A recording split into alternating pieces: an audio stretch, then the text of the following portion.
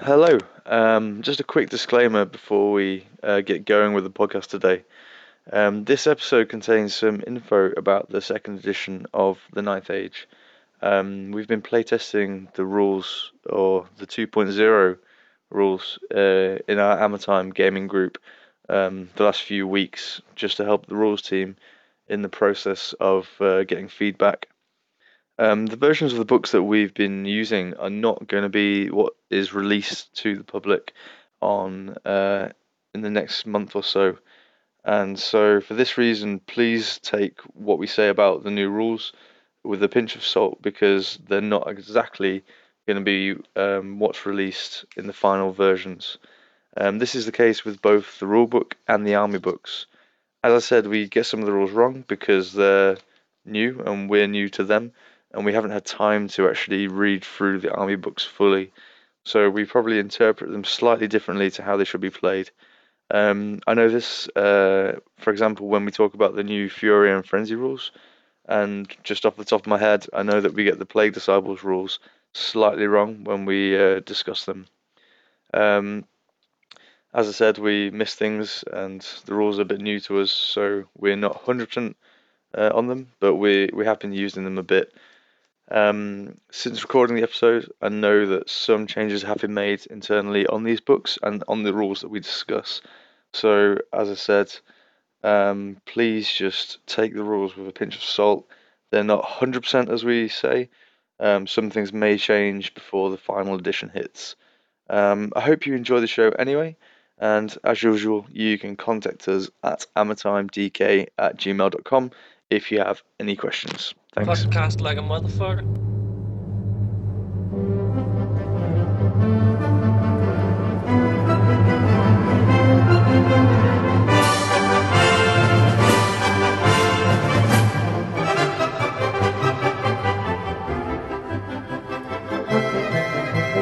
And we're live. Welcome to an episode of Amatime Podcast. Which one are we up to? I just pressed play and I was like, fuck, I have no idea. Episode 1 of the 20 pizza discussion. 20 something. Welcome. So, Henry P. Miller, Casimir the Swede, apparently. Casimir the Swede. Yeah. Jonas Bellum. And Patrick? You You have to put in the Yeah. song. You have to say it with a bit more like enthusiasm. Patrick? I'm not so enthusiastic right now. Maybe it's come later. But Patrick, are you enthusiastic about 2.0? Yeah. Yeah. Am I furious that we don't have the rules yet? Yeah. So today's episode is going to be a bit of a Punch. off the cuff kind of episode. I've had a long day of drinking. So Casimir's arrived from Sweden, and Patrick is here. So we have a gaming day tomorrow with another chap called Marcel. Yeah. He came to the tournament last weekend. Yeah. He did pretty well. It's another Saurian Ancient player. Yeah. And so we have a gaming day tomorrow. We're going to be playtesting the 2.0 rules for the playtesting team. Give them a bit of a hand. I was actually in Germany a couple of weeks back, and I met the assistant head of playtesting. That I think it's called Archeron. And he was like, "Oh yeah, do you have access to the playtesting data?" I was like, "Yeah, like with the Night Scroll, I get access to it." He's like, "Well, why don't you just play 2.0 and then send feedback?" So I was like, "Okay, that's a good idea." So then pretty much as soon as I got back from Germany, I was on work trip, and then I came back. I was like, "Okay, guys, let's play 2.0 now. I'm done with 1.3. Let's just play 2.0, and then so basically the last 2 weeks we've been playing 2.0."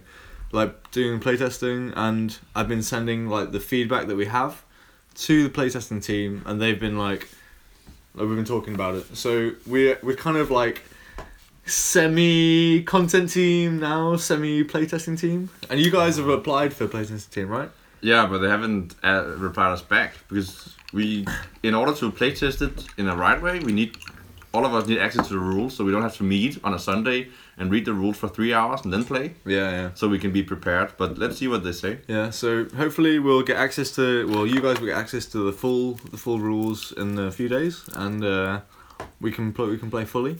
Yeah. So today's episode, the idea is that we're gonna just talk about through some of the 2.0 spoilers that we've heard, and then what's been spoiled so far mostly has been the magic phase And some units. and some different units. So armies. I think we're gonna talk to Jonas and Casimir about the magic phase, how it works, and kind of go through some of our like initial thoughts about the magic phase. Yeah.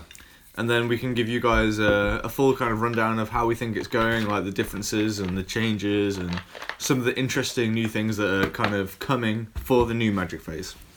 So first up, spoilers. So out of all the spoilers, what do you think is the most interesting spoiler or the most cool thing you've seen so far for your army? Go.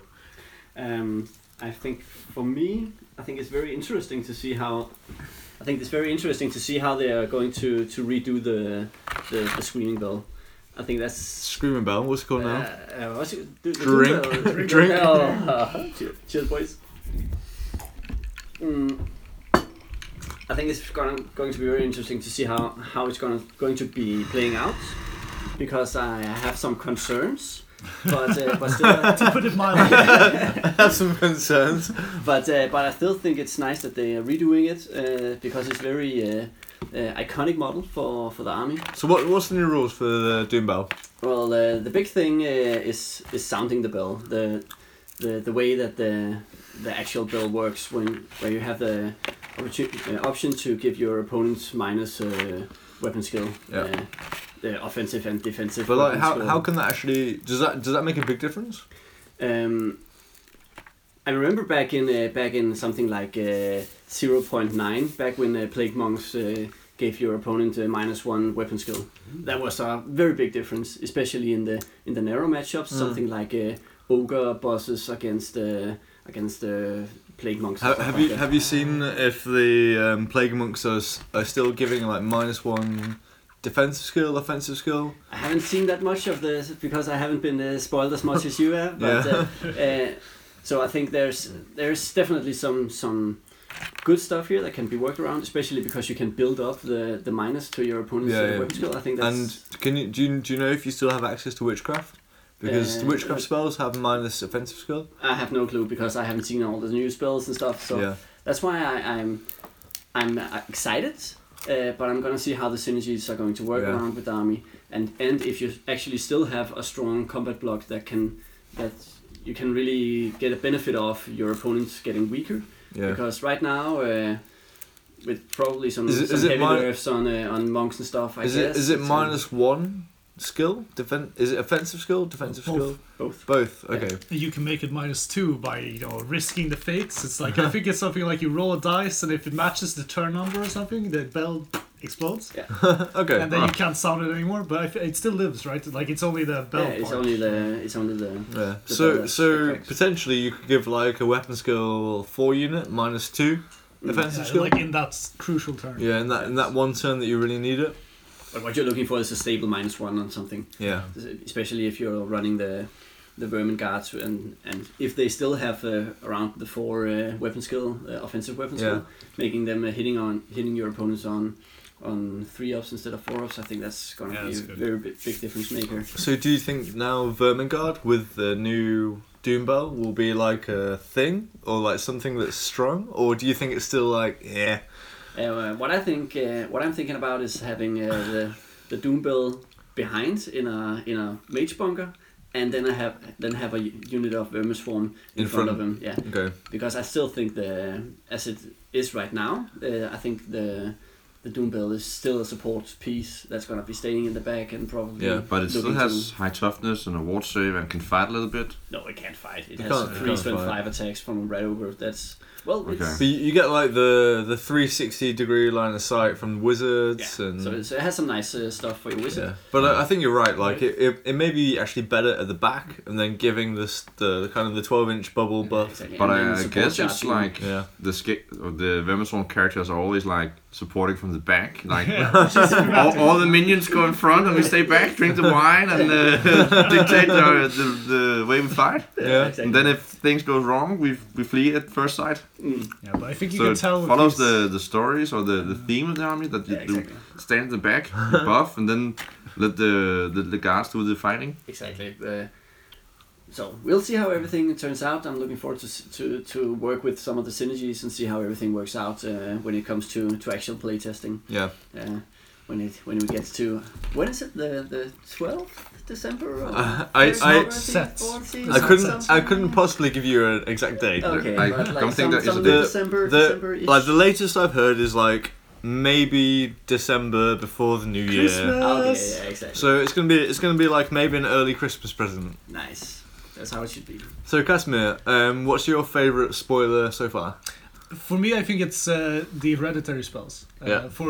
All the armies, but I played Undying Dynasties, and for me it was like the hereditary spell is actually an attribute which is cast for every spell, I guess buffy spell that you cast. This is for Undying Dynasties, Yeah, right? exactly. In the as well as the normal attribute if you have one for that lore. And it basically just makes you evoke or raise more dudes in the unit you target. But it only targets one unit per spell, so you can't like buff everything or you can't raise everything. So is it the unit that you cast a spell on, or is it just any unit? No, with it's an which X? you cast a spell on. Okay. But I think the thing is that compared to before, there was an item which made this happen. But now it's like if you cast an area spell, it only affects one of those units. Yeah, and you have like a set of evocation value for each unit, for right? each unit. Yeah, that's the difference between the vampires and the dynasties. That the dynasties have a set value, so you never need to roll any dice. You just know, like, if you raise skeletons, there's going to be like 6 dudes or something coming back. Okay, and I don't know if this has been spoiled yet, but does the Hierophant have to take evocation? Yeah, that's been spoiled. He doesn't have to. Okay. And that's for me. That's the most important thing because I've been like dying to play any other lore because in 1.3 I think I've actually never played anything else than evocation, and that's mostly it's possible, but it's mostly due to the fact that it's so like. You have to take at price least one intensive. wizard, and you have to take like evocation, so you may as well go master. Yeah, exactly, and it's But still. then you like, don't take a secondary wizard, so you have so many like bound spells and stuff in the list as well, so you don't want to invest even more into magic to make stuff happen. So that's why I've never done it at least. So now I get to actually try some lores, which is really exciting. Paths, drink. Yeah, I'm drinking. Cool. So you like the new hereditary spell? Yeah, but I like it for a lot of other races as well. Like the Vermispawn one seemed very interesting. Yeah, short range though, but looks good. Who cares when you're pushing up the bell like right behind? No, but 2d6 strength 5 is quite cool. Right behind your Vermin Guard brick that's like 10 guys deep, so it's so your bell is like you're gonna run them in horde. Obviously, you're gonna run them in horde and just like just push forward. Yeah, we'll see. Okay, so Patrick, what's your favourite spoiler so far for the Saurian Ancients? For the Saurian, it must be the new boots of speed. Boots of speed. I don't know what they're called. Is it you have Rangers boots in the rulebook, and you have it's Jaguar Totem in the it's Saurian like Ancients it's a remake of the very old Charm of the Jaguar Warrior. Yeah, I think it's called Jaguar Totem, maybe. It's a work in progress like name, so I don't know if it will end up like that, but it's really, really nice. What does it do? It gives you +4 movement and +4 march, right? Is it +4 advance or +2 advance? Wait, +4 advance and +4 march. +4 to both. Yes. Wow. So you don't march that far, but you still move. Does it give you Swift Stride as well? Yeah, I guess so. So you still have a long charge possibility. So what kind of build can you do on this? We played one game where you were gracious enough to tell me some rules. Yeah. And we played a few things wrong, but we also played the new Cayman Ancient with these boots or Jaguar Totem. Yeah. And some. He also had a remake of the Dragon Scale Helm. So he basically had, but he's born with a 3+ armor save. Yeah, so now he had a 2 of armor save. And he's born with a movement 6. So he was advance 6 and march 12. Yeah, so he was advance 10, march 16. So that means he's 10 plus Swift Stride when he charges. Yeah. And 16-inch march. Yes.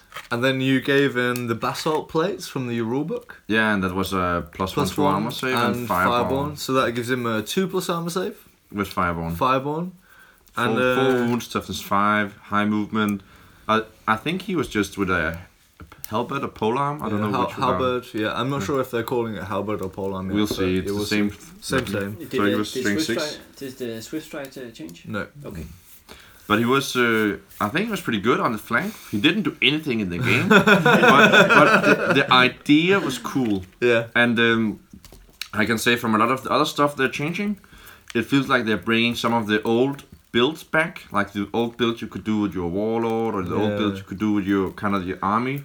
And I think it's a great feel, even though they cannot spoil everything, because then they would have to reveal the whole army book, because there's so many new magic items, and I know they spoil a few things, but they're bringing back a lot of the flavor that the army had some editions ago. Yeah. And it gives it power in a different way, so you want to bring maybe bigger blocks instead of 5 units of 10 Star Wars warriors.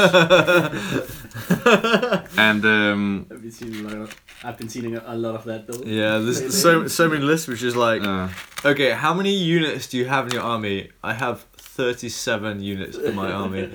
Okay. Yeah, but you know, before they made an army book that only really allowed you to play 10 men, 10 Saurus, units 10 Saurus. That was the most competitive build, and anything else was just miles away from that in power so level. now units of 15 Saurus like minimum? Yeah, I didn't like the change in the beginning, but now when you see the rest of the book, you don't really need 5 units of 10 Star Wars warriors. So I think it's a fine change to make the army look more proper. But again, it depends on what you mean proper, because it is a jungle army.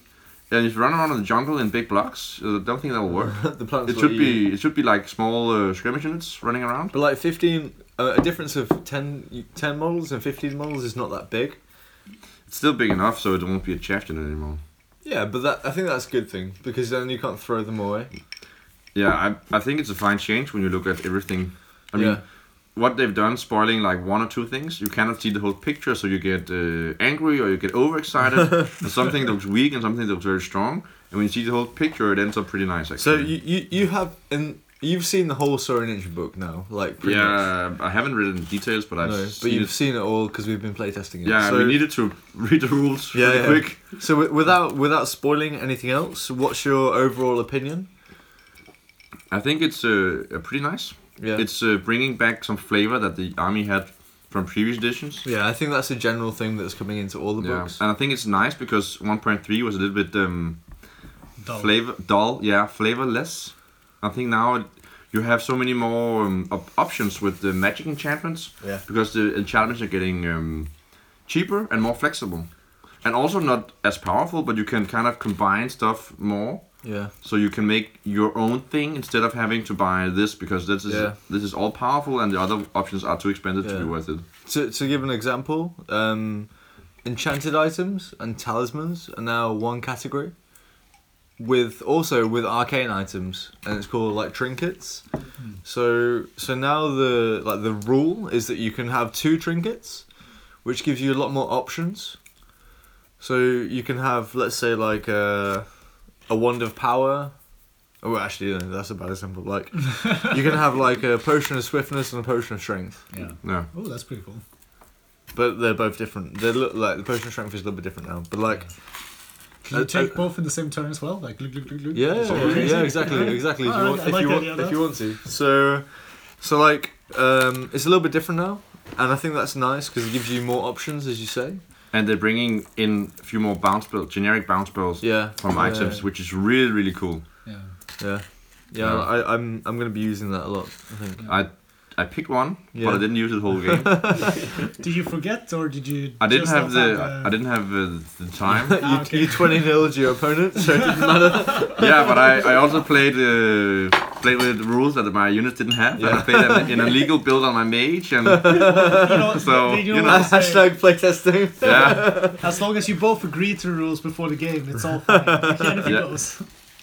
And to be honest, Oliver didn't have a chance to make his army pretty nice because we needed one of his models to represent a unit in another army, so he had to change some stuff. And his army was just made in 5 minutes, and I think mine was made in 15. Yeah. So it's 3 times as good, basically. Yeah, exactly. That's why, and I was really lucky.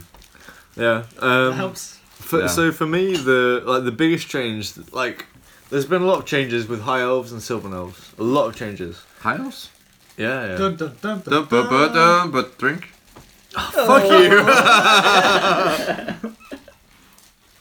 Urban elves and sylvan elves, but the biggest like overall character change or something like that. It's a spear. No, It is it's a the spear. sylvan longbow. No. So a sylvan longbow now. Have you seen all the wine about the spear and high elves? Hybern elves? The spear in the Hybern elves I is never got to worse this point. than the spear in any other race, because the Hybern elves were already striking first, and now they get initiative 7, which just doesn't help anyone. No, but the people are whining anyway. Yeah. 7 is a cool number. But it's more an issue like Empire Spearmen, because they're initiative 3 or initiative 4, and now they're initiative 5. So when you're charging, it like makes more of a difference. So can you please explain me the new spear rules? Okay, the new spear rules is if you charging a unit with spears, The spears win automatically. Especially against Kingdom of Equity. Especially against Kingdom of Equity. Because the spear of The the feet funniest is the thing feet I've of seen. the tears from Knight of Aquitaine players. give you divine attacks. So the new spear rules is that when you charge a unit of spears, the unit of spears gains +2 agility, which is initiative. So that means like a elf unit will be initiative 7, or like a Skaven unit with spears, like a clan rat, so they normally initiative 4. Yeah. So they'll be initiative 6. I think that's you're gonna see clan rats with spears now. Yeah. But the charging that's unit really also useful. gets That I +1 agility. So when you charge, you also gain +1 agility. Okay. So for example, let's say like a unit of elves with spears charges a unit of clan rats with spears. So the unit of clan rats, they will get initiative 6, but the elves will also have initiative 6 because they're 5 and then +1 initiative when they charge. Yeah. So the unit of spears, when they receive a charge, they gain +1 armor penetration, which gives them +2 overall because spears always give +1. Holy shit. That's That's a big insane. difference maker. But I Yeah. guess it's only in the front. Only in the front. Also, the agility is only in the front, right? Yeah, only in the front. So let's say the clan rats get charged by a unit of high elf spearmen. The high elf spearmen will be initiative agility 6 with +1 AP, but the clan rats Gonna be- or the rat at arms. yeah. Yeah. This is gonna be a long night. The rat at arms will be agility 6 with +2 AP. Ignoring the silly armor of the spear elves. Yeah. Exactly. Stupid elves. So that's the difference. So no more lethal strike against cavalry, no more lethal strike against chariots. So they're actually Okay, weaker that's- against that's cavalry and people still whine. Yeah. So basically, the things that got better are Saurian Ancients. And Yeah. Skaven. Yeah. I think And that's Empire. Yeah, Skaven. Empire. And Tomb And So- skeletons. So elves got a Just massive like- elves got a massive debuff because usually they're striking first, Mm. but now they're not because when you charge you get +1, Yeah. and when you receive a charge you get +2 with spears. But I think what people forget is that there's very few units in the game who actually have spears. Yeah, yeah. And like everybody's whining so much, like the elves and the kings of Aquitaine, but I think some dude like made a list on the forum, and it turns out there's like around 7 units or something. My and they're all shits problem usually, is so- like orcs and dwarves that's true. and Saurian Ancients because they like in 1.3 they suddenly appeared spears in these units like okay dwarves you can now have spears, strength 4 with armor piercing. But again, all of those 3 units have so low agility or initiative.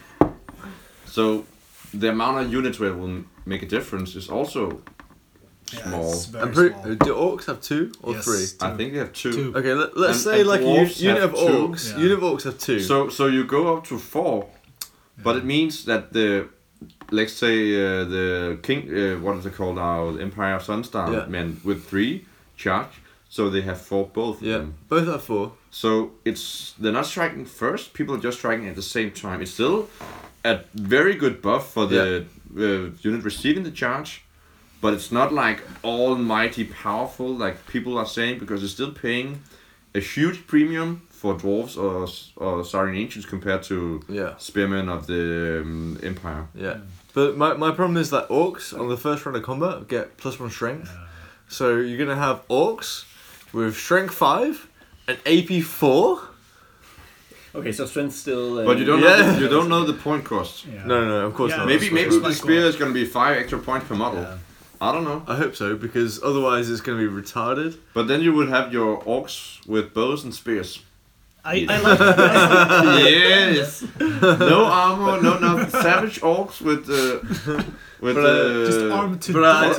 what are they called? I think one of the new Frenchy rules. orcs. The Savage Orcs. So, Feral Orcs. feral orcs with the new Drink. with the new Cheers, Frenchy boys. rules. Charging downhill.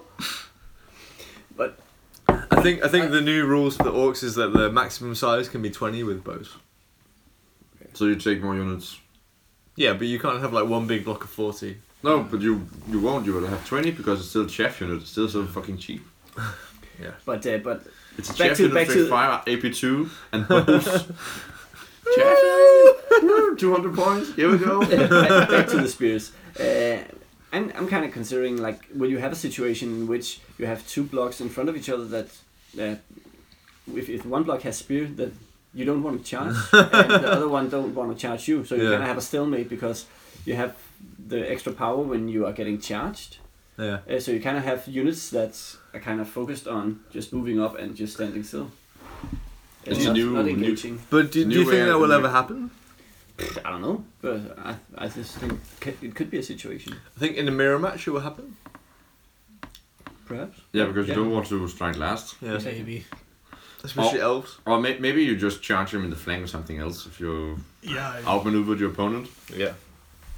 Maybe if you have the I think realistically, like that kind of situation could happen like once, But but then the situation will change in the next turn, and then it'll you be get some different. magic off. But it Yeah. would be the same if you had two exact same units in the game right now with the same initiative. Yeah, and the exactly. same.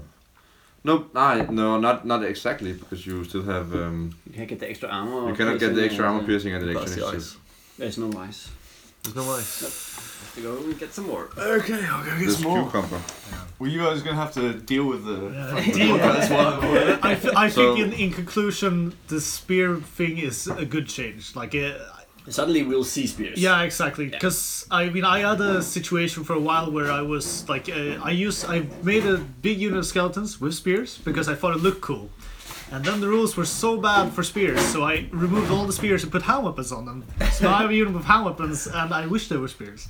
Oh, And so I have the same thing with my rattled arms, which I have a lot of spear rattled arms, but I didn't actually change them, even though I maybe should have to hand weapon and shield. And now it's actually good that there's a point. So okay, let's just say hypothetically, Casimir, Undyne Dynasty's player, are you gonna go with parry or spears now? It depends. I'm gonna go with parry because I have that unit painted. But you don't know all the rules about parry. If you could choose. If I could choose spears, but I think I would have taken spears in the last iteration as well, because the difference is that if you go with parry with undead, at least on the dynasties, you're not putting any characters into that unit. You're just Yeah, it's just like having a the- target. and it's really good like that right now. Yeah. So I don't mind it, but I would like to have, you know, like if you have that 60 block of spearmen and you put your pharaoh in there, he gives them +2 weapon skill, and Offensive skill. I think both actually. Yeah. And then he gives them actually killing blow now as well, which has been spoiled. Lethal strike. Drink. Damn it, why could you pour me something to drink? I give you. You can make yourself a drink. Oh, But I think spears will be more usable all round and not so insanely lethal against cavalry. Yeah. Yeah. And I think that's like a balancing thing as well. Like they didn't want it to be like crazy good against cavalry. They just wanted it to be like good against cavalry, and Yeah. that is what Now it does. it's good. Yeah. before it was like a rock paper scissors kind of thing, right? Yeah. So if you had a unit of spears and you got up against a unit of cavalry, then you just won basically. Yeah. I Not think if you didn't roll any sixes though. Okay, but you have extra. If attacks If you're to rolling do sheep with- dice, it's fine. Been there, done that. Yeah, By the way, sure, the new sheep dice will be arriving in the next few weeks. I hope they're better than the last ones. So, my favourite spoiler, 20 minutes later, is the new Sylvan bows. So, the new Sylvan elves, instead of having like different arrows, You get a bow they all get the same Sylvan bow. with like a javelin missile on it. Like D6 strength 10 hits, 86. Yeah, every single shot. Yeah. 20 points a model. 5 points model, bro. Ah, yeah, sorry. Yeah, so the new Sylvan bow is basically like the old black arrows, but every single Sylvan elf gets the same rule. What was the black arrows? So the way it works is that at short range, 15 inches away, strength 4. Long range, AP 1, strength 3. So the But it was like that before also. No, that was only the archers. Before with they black had arrows. the arrows, they had that also. Did it? I don't know. So when you say strength 4 now, you mean strength 4 and AP 1 as AP well? 1, yeah. Or Strength maybe 4, AP maybe it 1. was back in another game when it was called something else, and it was like the 6th or 7th edition of that game. They had kind of the same rule where you had strength 4 and short range. Yeah, maybe. Okay. But now it's like, so that makes like the Heath Riders with bows. That means that you can use them. Yeah, Because move you up get short strength two. and then Yeah. shoot with strength 4. That's Yeah. very nice. And like the Sentinels, they now have strength 4 short range and poison attacks all the time. So Decent. yeah, decent. Yeah. And then the Pathfinders, the same. So strength 4 short range, and then +2 armor penetration or +2 to hit. So you take the armor penetration. Yeah, it depends on what you're shooting at, right? But they have shooting. They hit on a 2+ normally. Mm. So Sylvan Bow with 2+. So I really like this change. It makes the units more valuable, especially the Heath Riders, because like now I'm thinking like, okay, I need to buy some more Heath Riders because I need 5 times 3 in my core, and I only have 7 models, so You smell the cheese and you went for it. I need to spend some money. Inside of you, there's a small rat Yeah. waiting to come out. It's been so long since I've seen Sylvan Elves. Yeah, they've been weak recently. Yeah. I still remember a couple of tournaments back being totally picked apart by a all-mounted Sylvan Elf list. It wasn't very fun. It was like a avoidance list. I had only infantry, and I didn't want to stay in the corner, so he wiped me off the table. Yeah. Great game. Yeah, Great game. it was the last Game, game of the bro. tournament, so yeah, that's very nice. Just remember now they're strength 4 instead of Yeah, strength 3. exactly. So much better. I'm so happy. And also, I remember someone played the 2.0 game with something like a really, really good bow. Yeah. So there's Rasmus like, was complaining a lot, like he Yeah, was he- whining a lot about it. so basically there's a magic bow that gives you shots as user. So if you have a Pathfinder Kindred, you get 4 shots, so you shoot 4 times. So you get 4 shots, basically, and then if it's short range, you get +1 to wound. If it's short range, you get +2 to wound Whoa. With strength 4. with strength 3, Okay. and if it's long range, you get +1 to wound. So let's say you're shooting with strength 3 against toughness 8 Sphinx. You get wound on a 4+. Don't say these bad names. You wound on a 4+. What about armor penetration? AP is 1.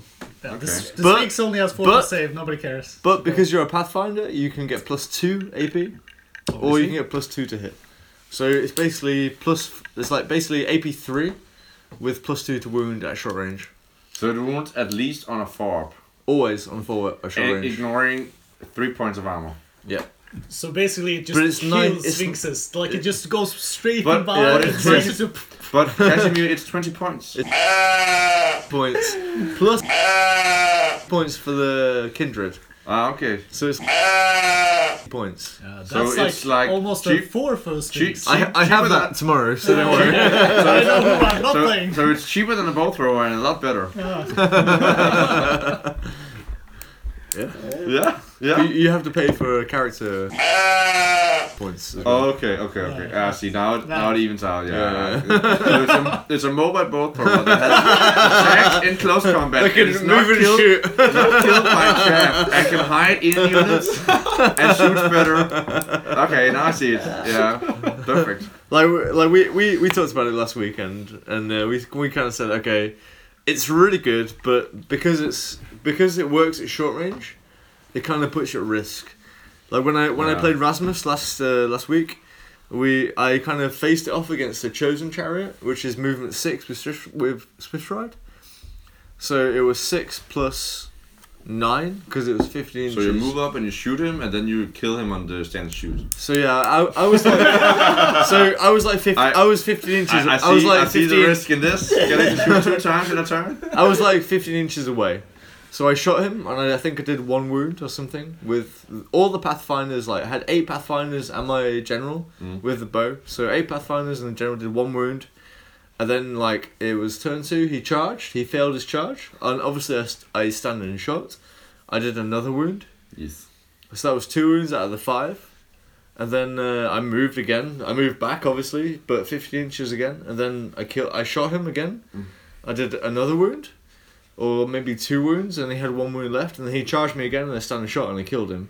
But at the same time, it's like, it's a risk because it's 15 inches. So that's a 9 on Swift Stride. That's like 50-50. If he hits me, that's the whole unit dead. No, you just whack him with your great weapon. But he gets impact hits, and then he gets. And then you whack him with your great weapon. Then I whack him with my great weapon. So he's gonna kill 1d6 guys, and then you're gonna kill him. Yeah. Yeah. Okay. So, but also I guess the unit and the character is a lot more expensive. Points or something like that. So I think it's pretty balanced, but it's good, but it's balanced. It's not that bad. It's just fun to teach you. Are there any other changes to like the core weapons, like great weapons? Yeah. All that. So no more flails. Yeah. Okay, they're out the window. But the flail was really good on the Chaos Warlord. And on the Plague Disciple. And the Plague okay, they still have it. Okay. The drink for Plague Disciple, Plague Sensor Bearers. They're called called Plague Disciples. You got it right first time. But they're actually the only unit that has the flails. Okay. But they actually go better because they don't get +1 to hit anymore. Okay. Yeah. But I don't think they got a buff. They were way too weak before. More buffs to those guys. I guess they lost nobody support. Yeah, they have no more monstrous support. And the frenzy also changed, so now they don't get +1 attack. Okay, what did Frenzy is now. If you roll a 6 to hit, you Frenzy. get another attack. Yeah, of course. So yeah, Frenzy now, like pretty much all the units that had Frenzy now have Frenzy and Fury. So it's the frenzy is like the same. Frenzy is like all the negative stuff that happen with Frenzy, like overrun, forced overrun, and Fury is every roll of a 6 when you hit, you get another attack. Okay. Like the old Born Predator rule from Siren Yeah, Ancients. exactly. Does Hatred still work the way it did before? Like Yes. the reroll? Yes, Okay, but so I they don't. kept reroll as a mechanic. No. I'm actually not sure. I don't know. I'm not sure about the Hatred. I'm pretty sure you still get it. Because if you have extra attacks on 6s and you have a lot of attacks and you get Hatred and stuff, then you're probably gonna hit. But they have 2 attacks each and only 1 from the supporting rank, so it's not as many as anymore. Yeah, of course. But yeah, potentially it could get. And, They have 2 attack each now? Yeah, I think so. But most. Then they have the same amount of attacks though. But most frenzy units now have -2 defensive skill. Okay. Like Huntsman, for example. And That's a spoiler. And then they have hard time passing the frenzy test. Yeah, and so the frenzy test now is like -2 discipline. That's good though. I mean, or like it makes it more interesting. So Because a lot of times, it's -2 to every discipline test except for break and. Break tests and fear tests and panic tests. But I mean, that really makes it more interesting though, because a lot of times you would see frenzied units which never really cared that they were frenzied. Yeah, Like, you but would now say it's like, really... oh, you have to take your test. Oh, okay, it doesn't matter, thank you. But like now it's like Leadership 10 like roll. wild huntsman on a leadership 7 test. I like that. Then Let's charge that fucking eagle. Yeah. So we'll see how that works. I'm not sure if that's going to stay because I think it's really hard. I think maybe it's flavorful. -1 would be maybe better. Just deploy them backwards. Fine. If they're fast caps. Do like the Riverdactyls, just fly them forward, backwards. they turn and face your arm. Ass to face. And then when you're ready to charge, you turn them around and then they charge because you cannot control them. I mean, they gave the flying unit leadership 5 with frenzy, and you have to go outside of your leadership bubble. How do you expect this to work? They released leadership 5? Yeah, it's so stupid, and they have been like that for many editions now. So people fly them up in front. Turn their ass to the enemy so they don't frenzy away. Then when they're ready to charge, they face the enemy and then they charge away because you have no way of stopping them. I mean, yeah, you're cold-blooded, but in no way they're staying back with you. Yeah. So I hear that it's basically the same as with Plague Disciples. Still leadership 5, so they're probably going to be around leadership 3 on the charge test. So this is not going to work. We'll see. So, Magic? Magic is better now. Yes, I think so. So, Patrick, maybe you'd like to explain to Casimir and Jonas how the new Magic works. So now you have to buy new dice. Okay. I already have an 8-sided dice. I bought dice. It was 5 krona. Yeah, you have to buy a D8, or you have to print out some new cards, because there's going to be 8 cards, and each card will decide how many dice you get in the Magic phase. So you avoid having like the 12 phase, and you avoid the double 1 phase. So now each phase is more reasonable for you and your opponent. The lowest is like a 4 and a 4, or a 4 and a 5. But what differentiates the phases then? If all kind of have similar dice? You get a number of dice, and you and your opponent get the same number of dice, like 4 dice each. Yeah. And then you get some tokens, and each token can be traded for 3 tokens can be traded for an extra die when you have the Magic phase where you cast spells. Yeah. So depending on how many units you have in your army that can generate tokens. Siphon tokens. Like, okay, siphon. I thought they said it was still chatting. Siphon is the new word. They siphon tokens, and you can have extra abilities that allows you to trade them in a different ratio, or instead of 3-1, maybe that's 2-1, and then you add your extra die like that. Yeah. So And you can save them for later phases. So in like a normal situation, you roll your D8 and then you get one of the cards, and then both of you get the same number of power dice or dice. Magic dice. Magic dice. And then the active player gets a number of Veil tokens according to what's on the card. So Maybe he gets 7. 7 or 5 or 8 or 4 or whatever. And then the Veil tokens get traded 3 for 1. Yeah. So 3 Veil tokens equals 1 magic dice. So if you And- get 7 So Veil what- tokens, you can trade them for 2 extra dice, So and what you have happens 1 with token. that last token? You save it for later. So you can also siphon dice, so siphon tokens. So every mage or every like in the old rules it was channel, but now it's called siphon. So let's say you have like an altar or something that will give you +1 siphon. So then you get 2 extra Veil tokens if you have like a siphoning altar and a wizard. Yeah. So the wizard gives you +1 siphon. So if you have, let's say, 7 Veil tokens, and you have a wizard and then a siphoning item or a unit, then you get +2 Veil tokens. Then you have 9, and you can trade these Veil tokens for magic dice, Yeah. 3 for 1. So if you have 9 Veil tokens, you trade for 3 magic dice. Is there a limit to how many Veil tokens I can save? Yes. So you can maximum save 3 Veil tokens, and you can maximum trade for 4 magic dice. Ah, okay. So you can maximum have 4 magic dice, more than your opponent, Yeah. and you can trade for 3, and you can save 3 Veil tokens for the next turn. Okay. And there's some items that give you more Veil tokens, and there's some like attributes or mechanics in the game that use Veil tokens for other things. Okay. Okay. So when do you have to make the trade? Is it in the At beginning of the magic? start of the magic phase. Okay. So you can't save him until late until No, he no. used all his D-spell dice and So- then say, okay, now I'm gonna So pretty much you're like, okay, we've both got 5 magic dice, and I've got 8 Veil tokens, so I'm gonna trade for 2 extra magic dice, and I have 1 save for next turn. 2 save for next turn, but Well, anyway. Yeah. Well, if you Sounds good. no, if you have 8 yeah, Veil yeah, tokens? if you have 8, then you have Yeah. 2 save for next turn. Let's not try to do math now. Yeah. Sorry, it's been a few beers and a few gins down. A few hours later, so but like something like Sylvan Elves, at the start of the magic phase, they can trade 1 Veil token for the tree singing, and the tree singing allows them to move the forest 6 inches. Okay. So like any forest. any forest within 24 inches. Does stuff move with the forest or the forest? No. Can you dispel that? Oh. No. Okay.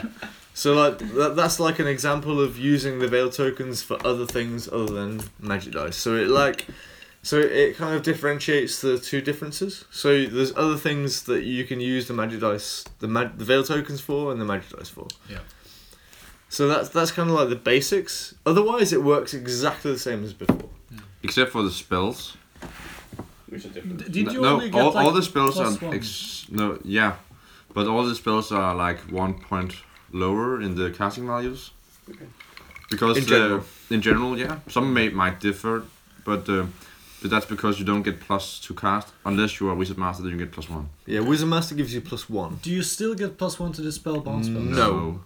Do you still get Finally! Bound spells, yes. Do you still get do you still Damn get it. plus to dispel spells? No. No. Okay, So but bounce spells, yes. But you Only get bounce one spells, to yeah. dispel bounce spells. Okay. But you get no Don't like bonus it. to dispel of any kind, no matter who you are. That's interesting. only for bound spells. That's very interesting. Yeah. So if you have a master with a book, Yeah. you get +2 to cast, and that's really a lot Crazy. compared Yeah. to plus nothing from the Yeah, other yeah, guy. yeah. So we think that's really cheap. It's only points for the Well, item. maybe that's just what I'm gonna try tomorrow. Sounds interesting. I think that's how it works. At least, like that's what our I think understanding it's is. really hard. Yeah. Because and when you also all the dice are more but a equal. wizard master is really expensive. Yeah, but also gives you access to the good spells you want. Yeah. So all the dice are more equal, but if you have a lot of the spells are cheaper, so you only need 3 dice to cast a lot of Yeah. them. When you're rolling 3 dice and you get +2 compared to plus nothing, the +2 is really a lot. Okay. Yeah. So how about spells then? You said it was you got the spells you needed when you got Wizard Master. Okay, How yeah. does spell So selection the work? way that the spell selection work, I really like this. I think you like it as well, right? Yeah, because now you get all the spells you need. Yeah, Or you so know which spells You know which spells you get. So if you're a wizard apprentice, you get spells number 2 and number 3 in the deck. And the spells change the numbers. Yeah. So some of them look like a little bit different to what they were before. How many spells is there in this? Usually, Same- it's same- pretty much the same. Oh, okay. Pretty Same much the same. Okay, so you get 2 and 3. And Yeah. Possibly traits, whatever. Yeah, different so- stuff. I think there's 2 spells in the whole game that changed. Yeah. There's not many spells that Oh, change. okay. So it's kind So it's pretty much the same magic paths, like they're a little bit different, maybe a little different range, a little different casting costs, yeah. like some small tweaks, but in general they're all the same. If you're a wizard apprentice, so like the basic level wizard, you get 2 spells, and that's 2 and 3, and you can change either of these spells I think for your racial trait spell or your number 1 spell. there are 3 levels of wizard now. There's also novice, but I'm not sure what that. I think it's apprentice, adept, and master. Okay, so like the medium level wizard, like the wizard that you get from your army book. I think the novices, they're like wizard conclaves or something like Yeah, that. or perhaps engineers and stuff. Yeah, things like that. Okay. Priests. And they Because don't the- even get 2 spells, so they. No, I'm not 100% sure on Okay, this. so let's Yeah. skip that for now. So like the basic wizard that you get, like let's say like Undyne Dynasty's Like a wizard, priest guy. the priest that you get, he will have spell number 2 and number 3, and that is like fixed in the path that you choose, or whichever path you choose, and you can trade the spell for either your racial trait spell, which we like brushed over before, Yeah. or the number 1 spell from your path. Okay. So you know exactly what spells you're getting when you write the army list. So question: there's lures now which Paths, have. drink. Okay, I'm drinking after I finish my sentence, but there's paths which have these like 0 spells which you Yep. could switch to in 1.3. What happens with them? Could They're I switch now to- the number 1 spell. Okay, but they did have the number 1 before. What happened to that spell? Maybe that spell is now disappeared. Ah, okay. No, I think it's a trade for them. No. So- so there's- Let's just take an example like shamanism. The one of the spells has disappeared. I think it was the spell that was like the spell Pounding that you drumbeat? Get, yeah, the pounding drumbeat is now disappeared, Okay. and the 0 spell is now the number 1 spell. Okay. So basically, there's not a situation where there's a lore where you have like a. Path, drink. That's a really hard one. There's not a path where you have like 3+ spells to trade for. Usually it's only 2, like the Yeah, hereditary. you and either trade for your hereditary spell, one of the spells, your racial trash round, or your number 1 spell. Yeah. And if you're a wizard master, it's different. So if you're a wizard master, you get 2, 3, 4, and 5, and you trade 1 spell either for 1 or 6, or 1 spell for the trait spell. Okay. So this gives you much more So- freedom in So you your. can still only trade 1 spell, but you have you to can trade. choose. You can trade 2 spells. Okay. You can trade 1 spell for 1 or 6, Okay. and then, 1 spell for the trait spell. This sounds like So- a game show. You will never have number 1 spell and number 6 spell. Yeah, you can either Okay. have one or the other, and your trait spell. Okay. But- That's cool. Yeah. And you can trade. You can choose this at the battle as well. So Yeah. so basically, it gives you much more freedom in your list when you're choosing spells. So you can kind of plan your army more around the magic that you're choosing because you know exactly what spells you have access to. So you're not gonna make an army that depends a lot on 1 spell. summer growth, Yeah. and then you try to take everything you need, and you take 5 spells, and you don't roll the spell. Yeah. Like fuck me. So now it's more easy to see what you get. So- And also the magic phases are like more, you get 4 or 6 dice, or you get 5 or 8 or something like that. You don't have 12, 6 or 1, 1. So when you invest in magic, you actually get a return from it. Yeah. So if you're bringing 2 wizards, let's say 2 of the medium range wizards, the adept or whatever they're called. They will have the same spells. They have the same So spells. okay, so you can spam the same spell. more. No, you can only cast the same spell if it's a manifold spell. So Yeah, like let's sorry, say for evocation of souls with the evocation So path. the That's like the vampire raise spell. Mm. You can cast this multiple times in the same phase. Okay. But otherwise, you can only cast the same spell once in the same phase. Okay. So no more spamming like we tried the other day where you had like 3 of the the swarm of insects and you'd be like, I will cast swarm of insects. Okay, you Yeah, spelled swarm of insects again. And no more Warriors Army with 3 times break the spirit. That's horrible. But you can have the same spell multiple times. Yeah. You just But you can't can cast only it. cast it once. Okay, so you can only succeed on casting it once. Yeah, exactly. But you attempt several. Definitely. Yeah. So this I think before in 1.3, you had kind of this weird kind of equilibrium between having, okay, I'm going to take a master wizard with all the spells and do really well, or I'm going to take lots of really shit wizards with the trait spell and just trying to get the trait spell through all the time. But now you can kind of have like the medium level wizard and try and get the one spell through that you want to cast and maybe some other ones. So it kind of gives you more incentive to take like let's call it an apprentice wizard. Like the low level wizards, you can take 2 of them and then it will still be good. I just like the idea of having a wizard master who actually can cast stronger and better spells than an adept. Like Yeah, from a fluff perspective. But now you have that, and also the Wizard Master is really powerful with a potential +2 to cast. Yeah. Which is huge compared to plus nothing. I think the best thing about this change is that you don't have to take number 6 spell, which means that you don't have to take Hasten Hour when you play Evocation. Maybe that won't be the number 6 spell anymore. Hopefully it disappears if it's not number It's 6 spell. still because there. It's the I worst will spell promise in you, the whole game. It's so still, bad. It's still there, and it's not bad. It's just Okay. very situational. Very, very, very situational. But that's kind of a good thing I because hate you can come to the battle and be like, okay, hasten the hour. That is like what. Just remind me. That's like every model in the unit it takes a strike. No, it's 3 models in the unit gets a hit, but it's the range is so 18. short, Before, at least. I don't Yeah. know. and the So- casting so- value is so high. So let's just say. So you are really, really at risk if you want to So use this. let's say you come to the battle and you're like, okay, hasten the hour. That's like a kind of like anti-Death Star spell. Let's say. It's horrible, let's just call it like an anti-Death Star spell. but it's not. It's So not that. you come It's to the- just shit. Okay. It's like a okay. no cast. Hypothetically, let's just say it's an anti-Death Star spell because it's like, okay, I can target 3 characters in the unit. Let's just say. So you come to the battle and you're like, okay, he has a Death Star, so I'm gonna take this spell because it's good against Death Stars. Well, then you're playing a tournament like it's the next game and it has no Death Stars, and then you can, instead of taking the 6 spell, you can trade for the 1 spell. And then one game where he has a Death Star with 3 characters in, and you still try to cast it, and you realize it was a trap option. It was a trap still. If you compare this to 1.3, in my last like 8 games, I've taken level 4 on vacation. I rolled Hasten Hour every game. Every game. I have never cast that spell a single time. I've actually tried to cast it once in a tournament, but I didn't meet the casting value. But it's so bad. And I tried to make the evocation work. But my point is that you can choose when you get to the game. Yeah, Rather which is than really good. Yeah, which is really nice. So you say, okay, this spell isn't going to work for me, so I'm going to trade for the other spell, Yeah. or not trade if you think the spell that you have is good anyway. I think it's a lot better system. Yeah. Now it's more consistent.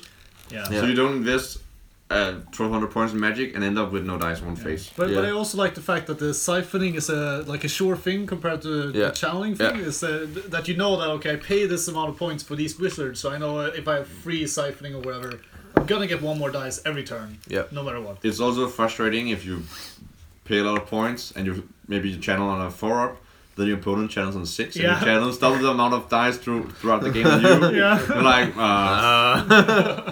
So another change to the Magic rules is that bounce spells are auto cast now. And the miscast is different. Okay, tell me more about this. This sounds super cool. So bounce spells, instead of rolling for it, you just discard dice. So if you want to cast a bounce spell, usually bounce spells are like 2 levels. Let's say usually it's either 4 and 8 or 4 and 9. That's what we've seen so far in the rules. So if you can cast it at 2 levels. If it's at the lower level, you have to discard 2 dice, and then it's auto cast at a power level 4. Okay. So then the other person has to dispel at power level 4. Which is you get a +1 and you have to roll 4, so it's like still risky. Yeah, so basically if you want to be sure, you have to roll 2 dice as well, so it's a trade-off. Otherwise you risk it and you roll 1 dice. Or you discard 3 dice, and that's the higher level, so that's a 9 or an 8 or whatever the bounce spell is cast at, and then you have to roll that value. So instead of rolling for it, you just discard the dice, and then it's up to your opponent to try and dispel it. Yeah, I really like that change actually. Because I played with a lot of bounce spells in the current Undying Dynasties lists, and it's. I mean, it sometimes is really good. Which bounce spells cast me? I've played the Ring of Fire because it's the best item in 1.3. Yeah, hands down. It's not there anymore. Yeah, I can tell you. It's okay. That's it should not be there anymore. And and then I played 2 giants with cosmology spells, which are like magic missiles, and then the casket as well. So that's like 4 or 5 bounce spells a turn. Yeah. And it's really frustrating because you have to use 1 die to make it worth casting. Because if you're using 2 dice and then the guy is dispelling it with 1 or something, it's just worthless basically. What you're trying to do. And it's always very those turns where nothing goes off happens quite often, to be honest. So now with just +1 to dispel and bounce spells, it makes it more viable. Yeah. And it auto casts as well. So. Yeah, that's really cool. And you still need to use 2 dice to get rid of it, to be sure. Yeah. So we quite like. I think we quite like this change in general. I haven't actually cast a bounce spell. I've only tried it 1 game and I didn't. So there's a new magic item called Vambraces of Lightning, which is a 2d6 strength 3 bounce spell. So basically in place of the Ring of Fire. Yeah. That seems decent. So I used this in my last game. And so I was like using. What's the range? That's the big 24. Oh, okay. It's not 36. No, it's a lightning spell, so I think. But it's weaker against war machines. Yeah, but I mean, so, but 24 inches. Stupid. So this bounce spell I've used it a few times, and like sometimes it was dispelled, and because it's only strength 3 and no AP, it was like, okay, you just leave it. So yeah, I mean, it's okay. It's like a small damage spell. It can be useful. I like the other bounce spell.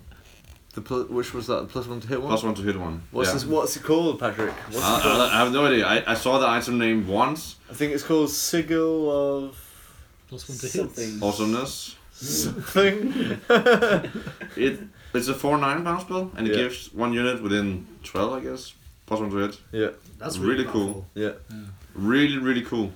I think this is like a common magic item. I think you can make like a really cool list now if you you just take bounce spells and then every magic phase you're just like, okay, everything's cast. Just decide you decide what to spell. Like, I'm not gonna roll any dice. That's actually pretty cool.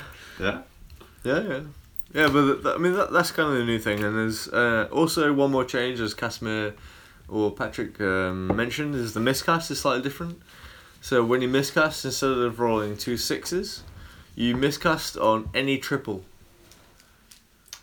So I guess somebody has number crunched this. I would like to see I know this Necreep guy did the past, he did all the percentages for every dice you could roll in Magic Phase, but so it's really nice to see what the percentage is. So in my opinion, this is really good, because I hate it when you're rolling 2 dice for a spell and then you stumble upon a double 6 and you're like, fuck. I have to roll an extra die. Fuck, yeah, I miscast that by accident. I was expecting a 9 or a 10 or a 7 or something. I always expect a 10 when I roll 2 dice. When you roll 2 dice, come on. So it kind of it takes that random element out of it a little bit more. So I don't know the Not really, right? I don't know the numbers. It's harder to roll a triple, but it's roll a double 6. Yeah, but it's impossible. It's impossible to miscast on 2 dice, which is good. Which is good, but I don't know the maths on 3 dice or more. Yeah, it would be really interesting to see because it's every time it's like one of those effects which happens on any number. It's really hard intuitively to understand the chances. I think. Yeah, I think it's a lot harder to roll a triple than double six. Yeah, I think agree. That's gonna be like but I think it's not that much harder. That's over. the thing. Like because you have so many chances because those all. Can you remember any time we rolled a triple on 3 dice? No, but I remember exactly. I remember taking statistics. That's the thing I remember. But if you're rolling 4 or 5 dice, for instance. Yeah, exactly. Then it gets more likely, I guess. So I guess it's gonna be at some point it's gonna tip over and you're gonna have a the curve is different.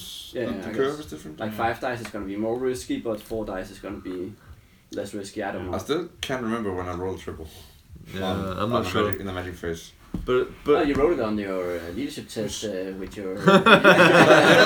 Yeah, but I never rolled triple on the leadership test. Never. But I think I rolled it once. Okay. But then again, if it's less chance to miscut on 3 dice, I think that's good as well because it seems like, at least in 1.3, a lot of spells need the 3 dice to be cast reliably. But now the miscast is also like the old Pure Shades. You just go down the drain and you're gone. Instead, like everything just. I'm not actually sure what the new miscast does. I was just messing with him. I haven't read the rules. But what I mean no one's miscast yet, so we don't know. Yeah, but what I mean is that if you're just casting like a medium level spell, you should be able to cast that without having a big risk of miscasting. Yeah, exactly. And right now it seems like sometimes you just try to get some shit spell off and you lose your wizard. You or fuck something. up your face and you kill your wizard. Or you kill half your unit or something. Which especially is when you're elves and you're like, exactly. toughness 3. That's why I took your elf in a Reaver Chariot. That was a really good choice. Nobody took it. Yeah, I have a tournament actually next weekend, and I'm considering using my new Reaver Chariot. You should take a mage in a Reaver Chariot. It's really powerful because he can also like kill small units. Yeah. He has D6 impetus. So strength 4 and strength 5. So let's just talk. Let's just talk about this. Let's talk about this. 1 second, Henry. Can we do it for the bounce spells? Do you still automatic fail D spells on 1 and 2? When you cast, try to dispel. If you're casting or dispelling on 1 and 2, then you automatically fail. But if you fail to cast a roll and you roll a 1 on a dice, you get that dice back. If you're only rolling 1 die for the spell. No, in general. What? That's like the. So let's say you roll 3 dice for a spell, and you fail to cast a spell, but you get like a 1 and a 1 and a 2. Mm-hmm. Then the 2 dice that you get for a 1, you get those back into your pool. But this is only when you fail to cast. So you can't roll 5 dice, roll 2 1s, cast a spell, and get 2 dice back. No. Sad times. So maybe they thought about this before they did it. Why did they think? It's like it's called Fizzle, like the rule, like Fizzle. I think it's a shit name for a rule, but I guess they'll change it.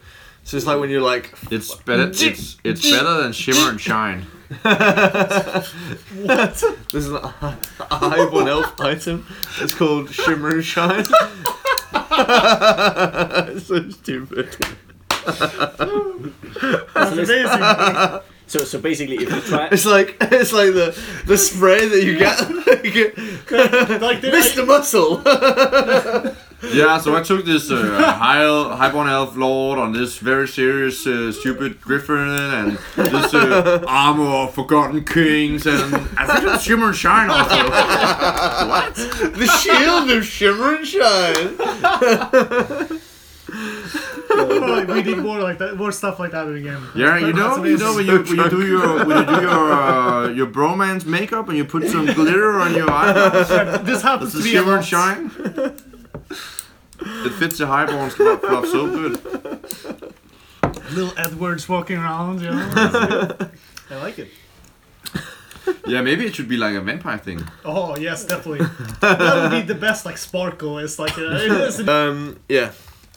I can't remember what I was saying before we got off topic. Also, we got on topic. Shimmer this is what we should be talking about. We have gin. We drank the whole bottle. Well, there's some left. I guess this holds something. Yeah,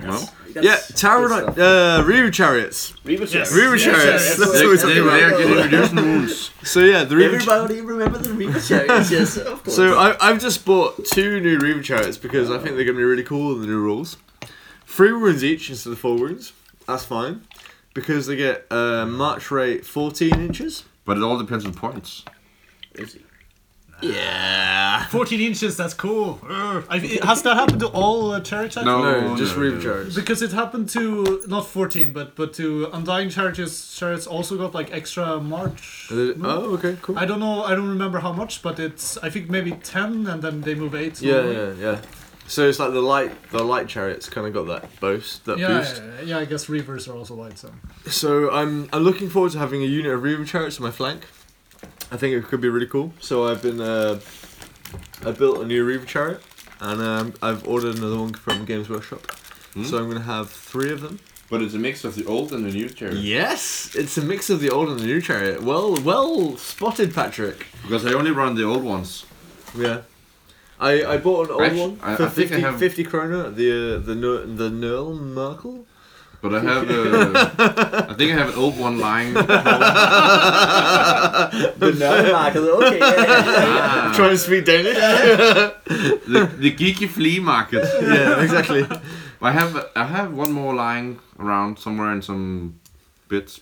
I think I have 4 at home or something. I actually don't remember, it's Yeah. like, I have 3, so that's fine for me. So And this one's gonna be my Vermin champion Swarm player, I chariot. have 4 or something. like, is the old one actually much worse? No, it's the like new one is... it's pretty much the same. Yeah, It it's looks like no fine. difference, right? There's The no models difference. or the No, the models. The models, it looks fine. It's pretty good. The old one is the best, Yeah. of course. The best. So like actually I think this one is the best because I combined it, like the old one and the new one. Yeah. So it's I actually really like this one. I would Yeah, if I cool. could do them all like this, I would do them all like this. 'cause I So think it's okay, perfect. which part is from the old one and which one? Okay, yes. Front is from the old one. This is So from the new one. everything is from the old one, apart from the sides of the chariot, which is from the new one. There's like these old horses with big flying manes. Yeah, that's nice. and then More like the dragon at the front. Yeah. I think it's That's cool. wrong that they don't have a +1 for the impactors with this big spear in the middle. Yeah. Like Wait, the I mean, you're- impaling big stabber spear. I Should agree. be- I have the it should same. be- It should be the one strength 7 hits. One strength 7 hit What's with strength wounds. seven hit? Yeah. Yes. Yeah, D6. like one Yeah. problem that I can foresee from the Reaver chariots is that they're good, but they're not reliable enough when you're doing 3d6 impact hits or 2d6 impact hits. I mean, if you're rolling 3d6, is a lot more reliable than 1. yeah, No, exactly. okay, You'll end so- up around 9 but or the- 10 hits so instead let of me- like let me maybe tell 1 you The about- 3d6. toughness 4 with a 5+ armor save, I think they're gonna get shot off and you're gonna lose 1 Well, or 2. I mean, that's what I've had in Undying Dynasties so far, and you're right.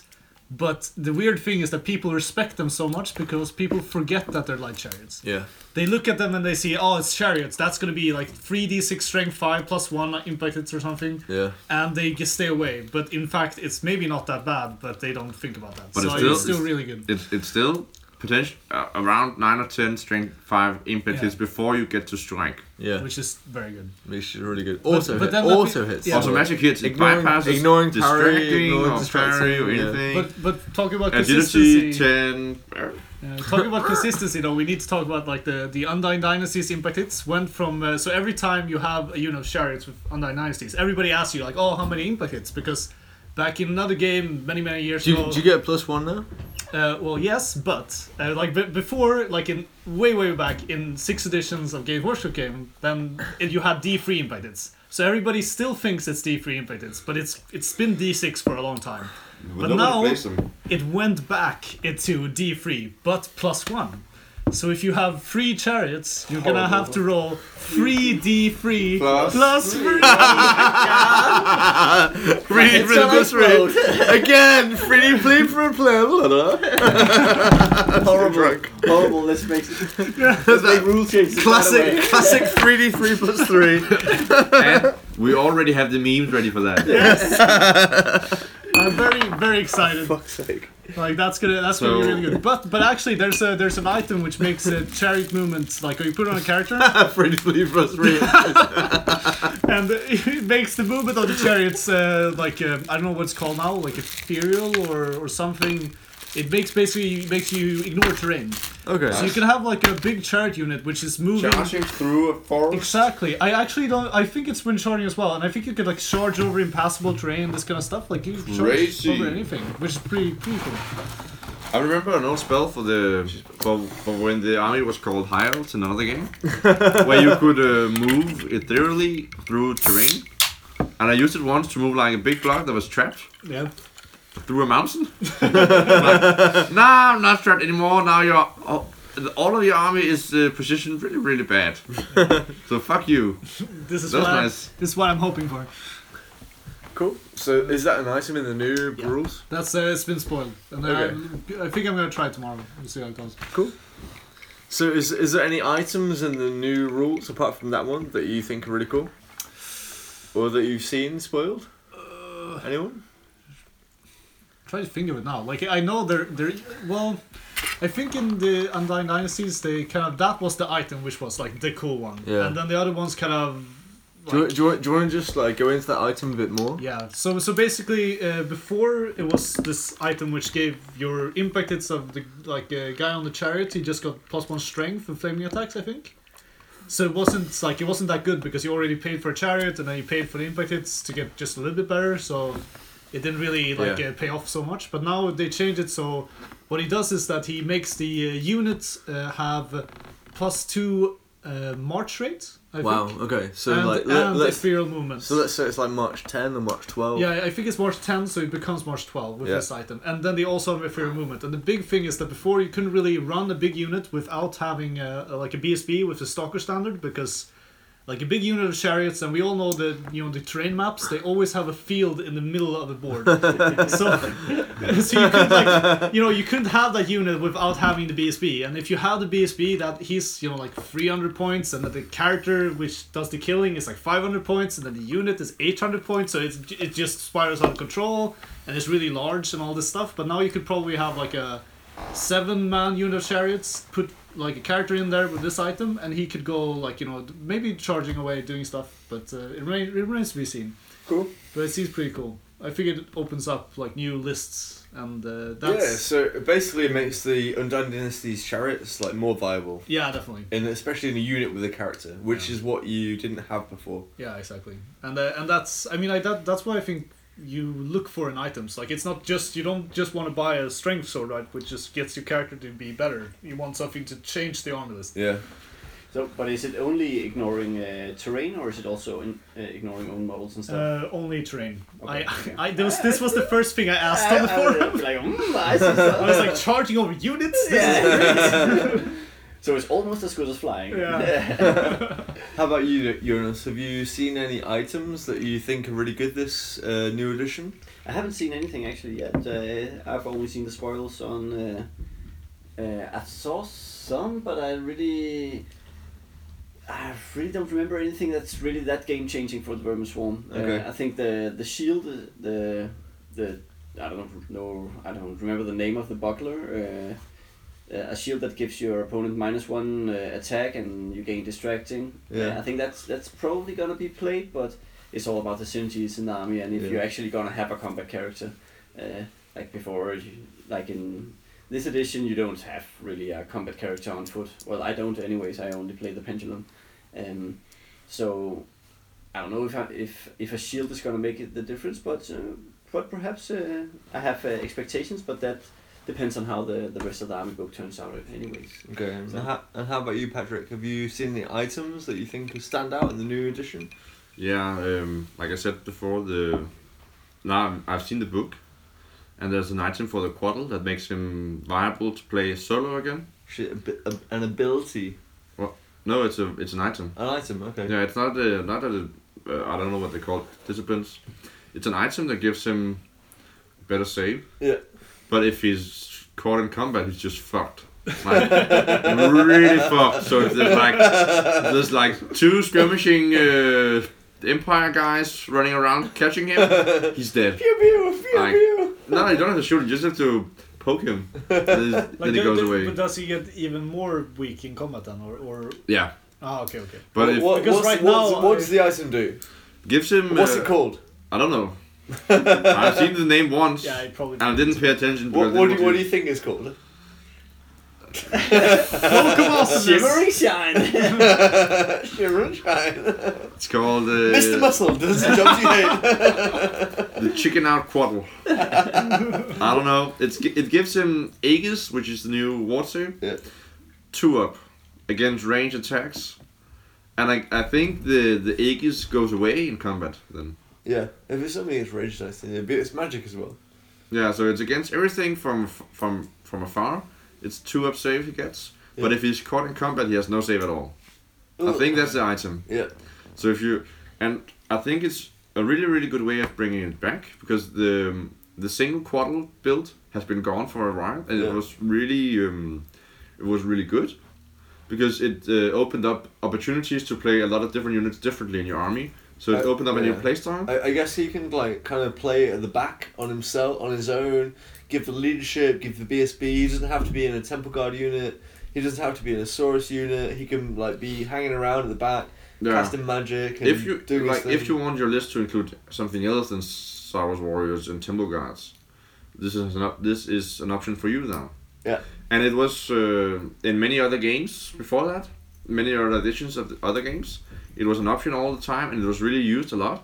Not because it was more powerful than anything else, but just because it was different, and it gave you an option to play your army in a different way. So now a lot of the stuff they're bringing into the Saurian Ancient Army enables you to play it in a different way. So they open up a lot of different builds now. Yeah. Just purely based on the new items they bring in and a few other changes in the army. Yeah. I think it's really nice, and it wasn't really that big of a change to make, but it makes a very big difference for the army. That now you have more than a few playstyles. Yeah, so you can play your Quaddle like rather than in a big block, you can play it on its own or in a block of skinks or. I don't think it could go in skinks because the base size will not match. So you think it can just go on its own in the back? Yeah. How would you actually play it yourself? I played it many times before in a different game. Yeah. Where it was possible, and it's really, really nice. You just have him in the back. Yeah. And you just introduce. There was a guide on it. I think it was when it was called 7th edition or 6th edition. Yeah. There was a guide where you have your charges, and then you have your random movement, and you have compulsory movement, and you have the remaining movements phase. Then you have introduced for yourself your own phase that's called Protect the Quaddle. So you check everything again and see, is there anything that can make contact with the Quaddle and make it go in close combat? And if your answer is no, then you move on to your ninja phase. Otherwise you change something. But it works really good and it's really fun to play. Yeah. So you're gonna try this tomorrow? I don't know. Yeah, you should. Oh, Sounds good. How many wounds? Spoiler. How many wounds does you have? 4. 4. Okay. So if Tempest 4. To be honest, Resistance 4. I don't know his stats. Okay, that changed as well. Okay. But It's gonna be a before, massive drinking game with Be- 1 before- point. before when this was an option, he had more wounds and higher toughness. Now he's reduced in resilience and he has fewer wounds and he has worse defensive skills, so he's worse off in so many ways that if he gets caught, he's dead.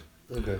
And even if he's not dead, you break him. Yeah. Like, how would you feel if, Henry does a Hail Mary and he shoots his archers at him and he scores, like 5 hits or something, and then you just die from once? That'll be horrible. But it's still an option. But with the new line of sight rules, it's easier to hide him. Is he infantry now? I haven't read the rules, so I don't know. But Yeah. he has some weird rules now. He's extra tall or something like that. So he's probably large size. Head over, yeah. it's I like guess cavalry, it's probably. just like he's infantry, but he can see over other infantry stuff. Okay, Maybe. we'll see tomorrow. We need to read the rules. Yeah. Yeah. Okay, so round to me. Magic items that I've seen that I think are really cool. Honor of Gun Kings. That's okay. I think my favourite item, the one that I'm most looking forward to, is the new Rhymer banner. Devastating Charge. But So- the old Rhymer banner was really good, right? Yeah, But the now- old but the now old you- Rhymer. Changed. The But old now you Rhymer. can have 3 of them. Oh, okay. Oh no! So now you can Oh, have, no! yeah. So the new Roman banner is slightly different in that it can be taken on core units. So I can have a unit of Spear Elves, which gains Swift Stride and +1 Strength and +1 AP on the charge. Wow. Okay. So that means I have 21 attacks, a Strength 4 with +1 AP, so AP 2, which is like the perfect kind of combination, I think. So lots of attacks with Strength 4, like high AP and hitting on a good value. Yeah. And Swift Stride, which means I'm not guaranteed the charge, but I'm movement 5 or advance 5, and I can get a good charge on. Yeah, against other infantry units. Yeah, exactly. So this means that, say, like Spear Elves can now fight something like Orcs, or can fight Dwarves, or can fight Chaos Warriors.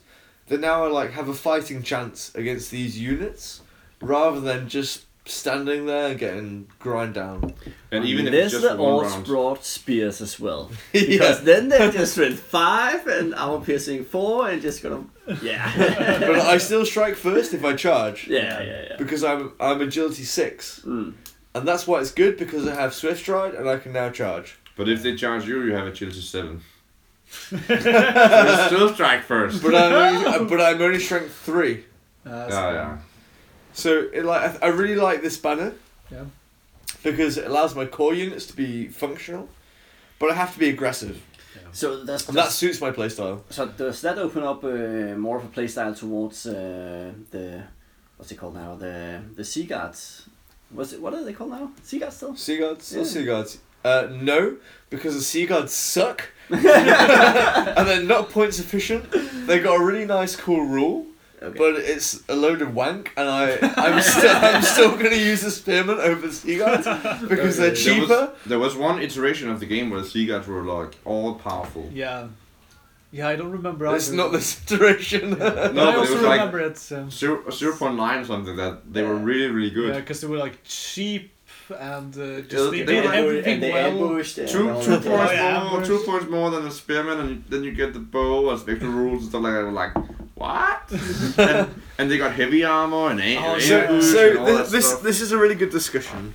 Let's go into this discussion because the Sea Guard is like a weird unit. It's a spear elf with a bow. Mm. That's what it is. It's all And- the elves in one elf, basically. Yeah. So it's a spear elf with a bow. Mm. But the difference is that it gets +1 defensive skill, and it gets this like magic rule that when a unit within 12 inches it gets charged, it can stand and shoot for that unit.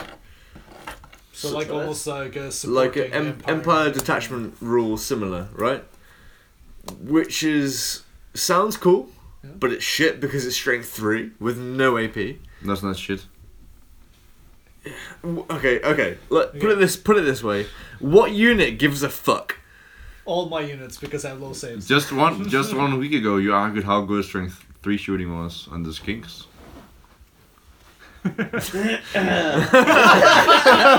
So This is because it's cheap. no, it's not cheap. How many points is unit skinks?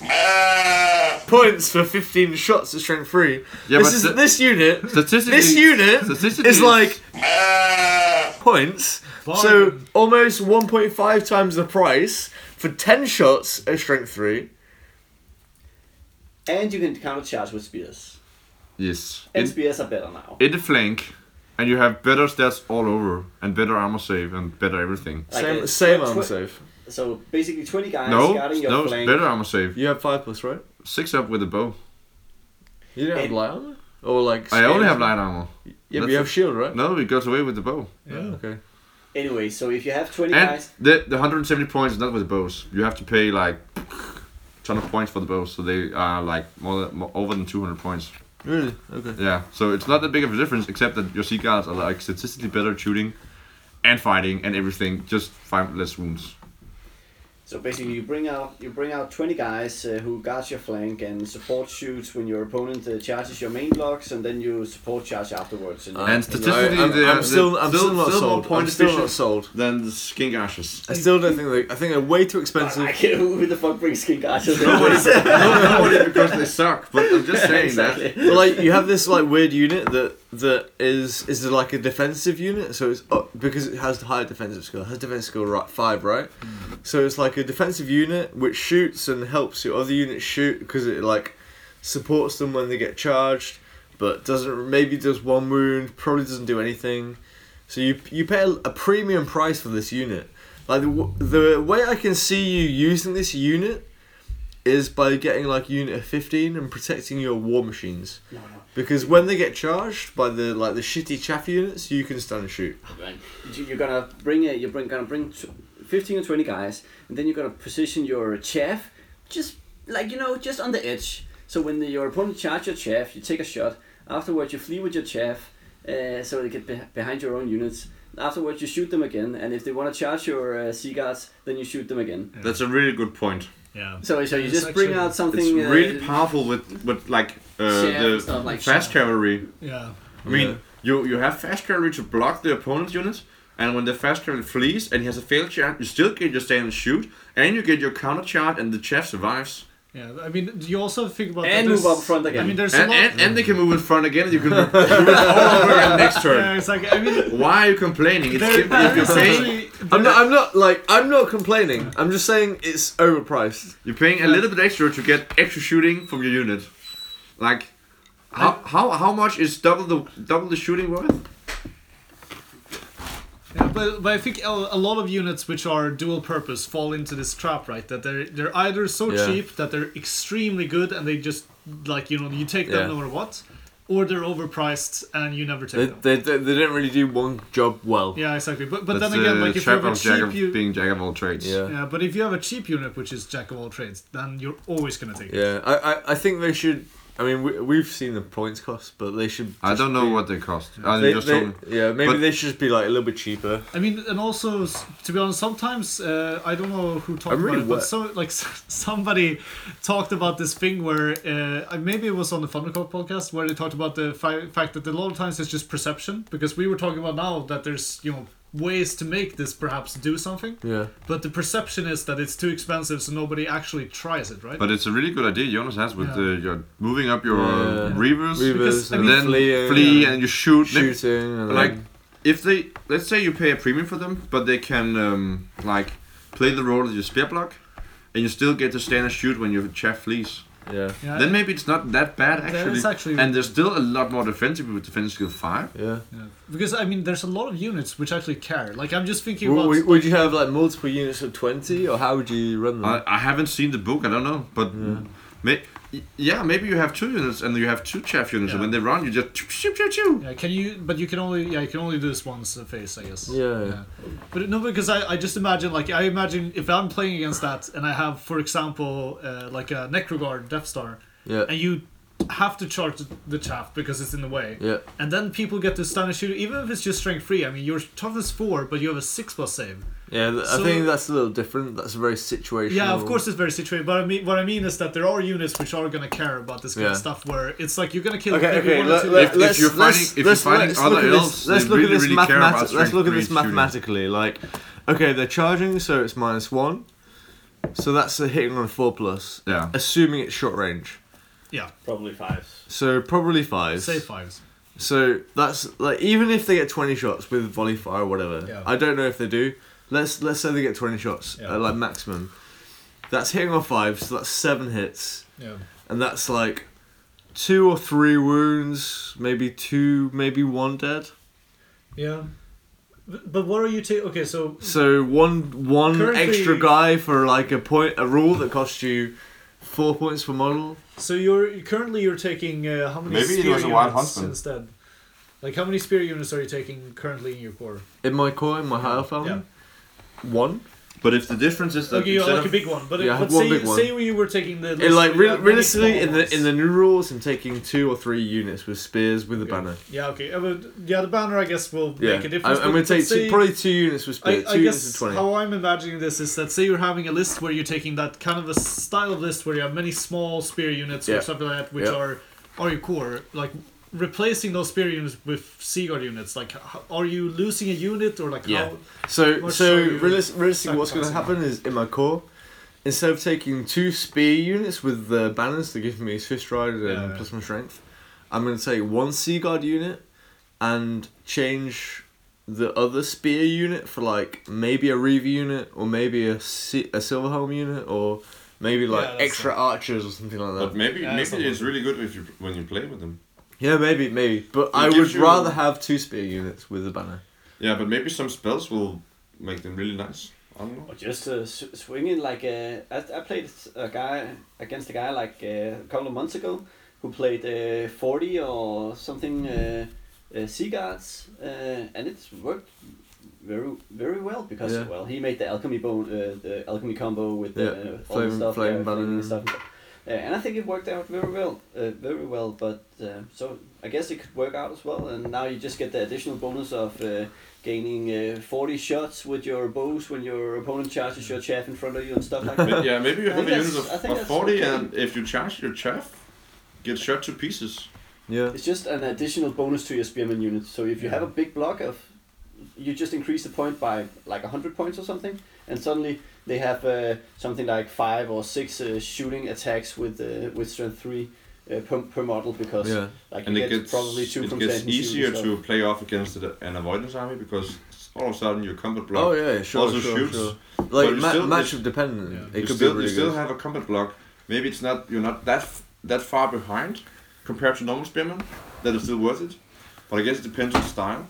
Against other elves, it's amazing. Yeah. But like against anything else, it's like meh. I think the problem probably is that you're an aggressive player, and they probably not suit it playstyle. It doesn't suit my playstyle because I'm a super aggressive player. So, but it seems like there could be a way to make it work. But for Highborn elves, I guess, with the new changes to spears, for instance, I think probably you'll see the Silver Helm list back. What you call it, the Highborn Lances list. Sorry, I'll drink on that one. The Highborn Lance lists. I have a character in here which is getting ready to get made, so I can play a Highborn Lancer bus. You don't have a mounted character? I have one, but I have an old school one which I want to paint. I have 2 or 3 old school ones, and I have like special bases, and I have like a shit ton of them. Yeah, but you have, what is it, like 10 million points of Sauri Nations as well? So Okay. What I want to do now to close off the podcast? Yeah. Make it a 10,000 point game. I want to do a hobby section. Oh. Because Patrick has been doing some hobby. Oh, yeah.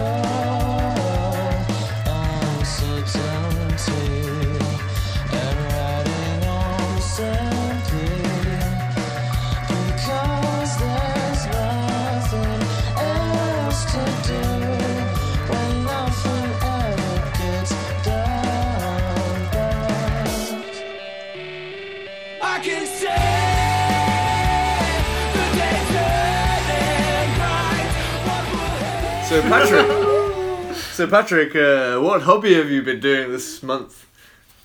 For the first time in a year. Ever. When was the last time you did a hobby? Before this month? Never. Very, very easy. Never. The last time you did a hobby, I think, was when we got really drunk and you painted that snake swarm.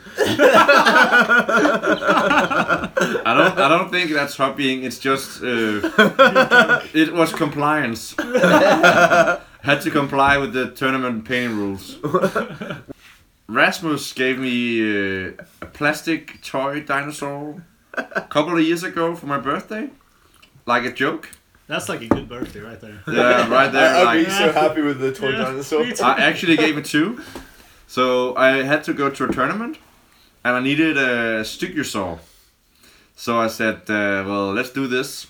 So I put the plastic dinosaur on a base, and put some trees on it, and some rocks, and some painting, and some dry brushing, and different layers. But you also put like a skink and a skink, and like the old Tixi Quixi Raider champion thing. That's really cool. Good pronunciation. Yeah, and a lot of different like grass and some lichen stuff. So a lot of different colors of green, and a lot of textures and stones and trees.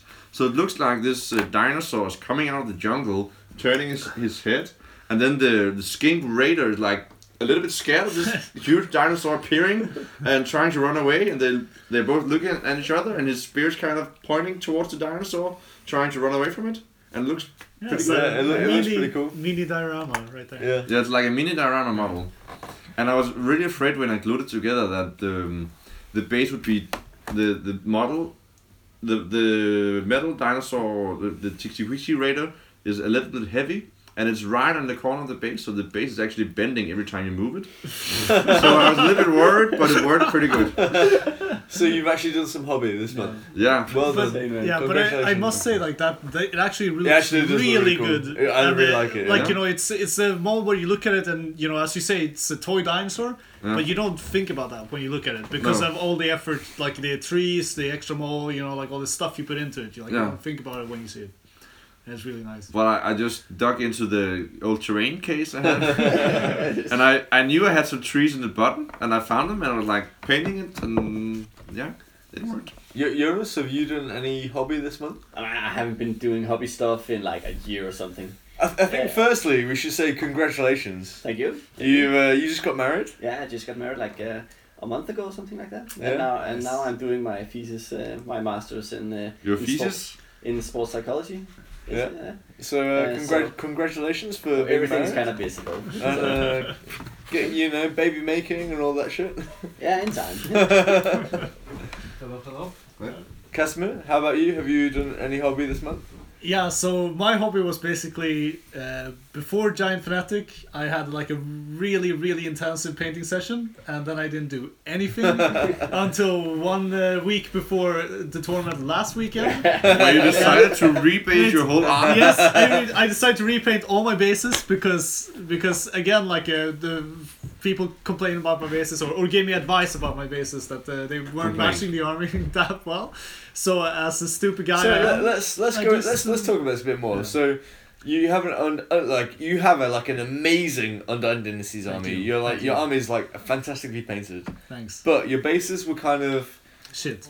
no. I wouldn't say they were shit, but what you did is you it's like sand bases with bone like soldiers. Yeah. So it kind of took away from like the how well you painted the army was kind of taken away from the bases because they were almost the same color.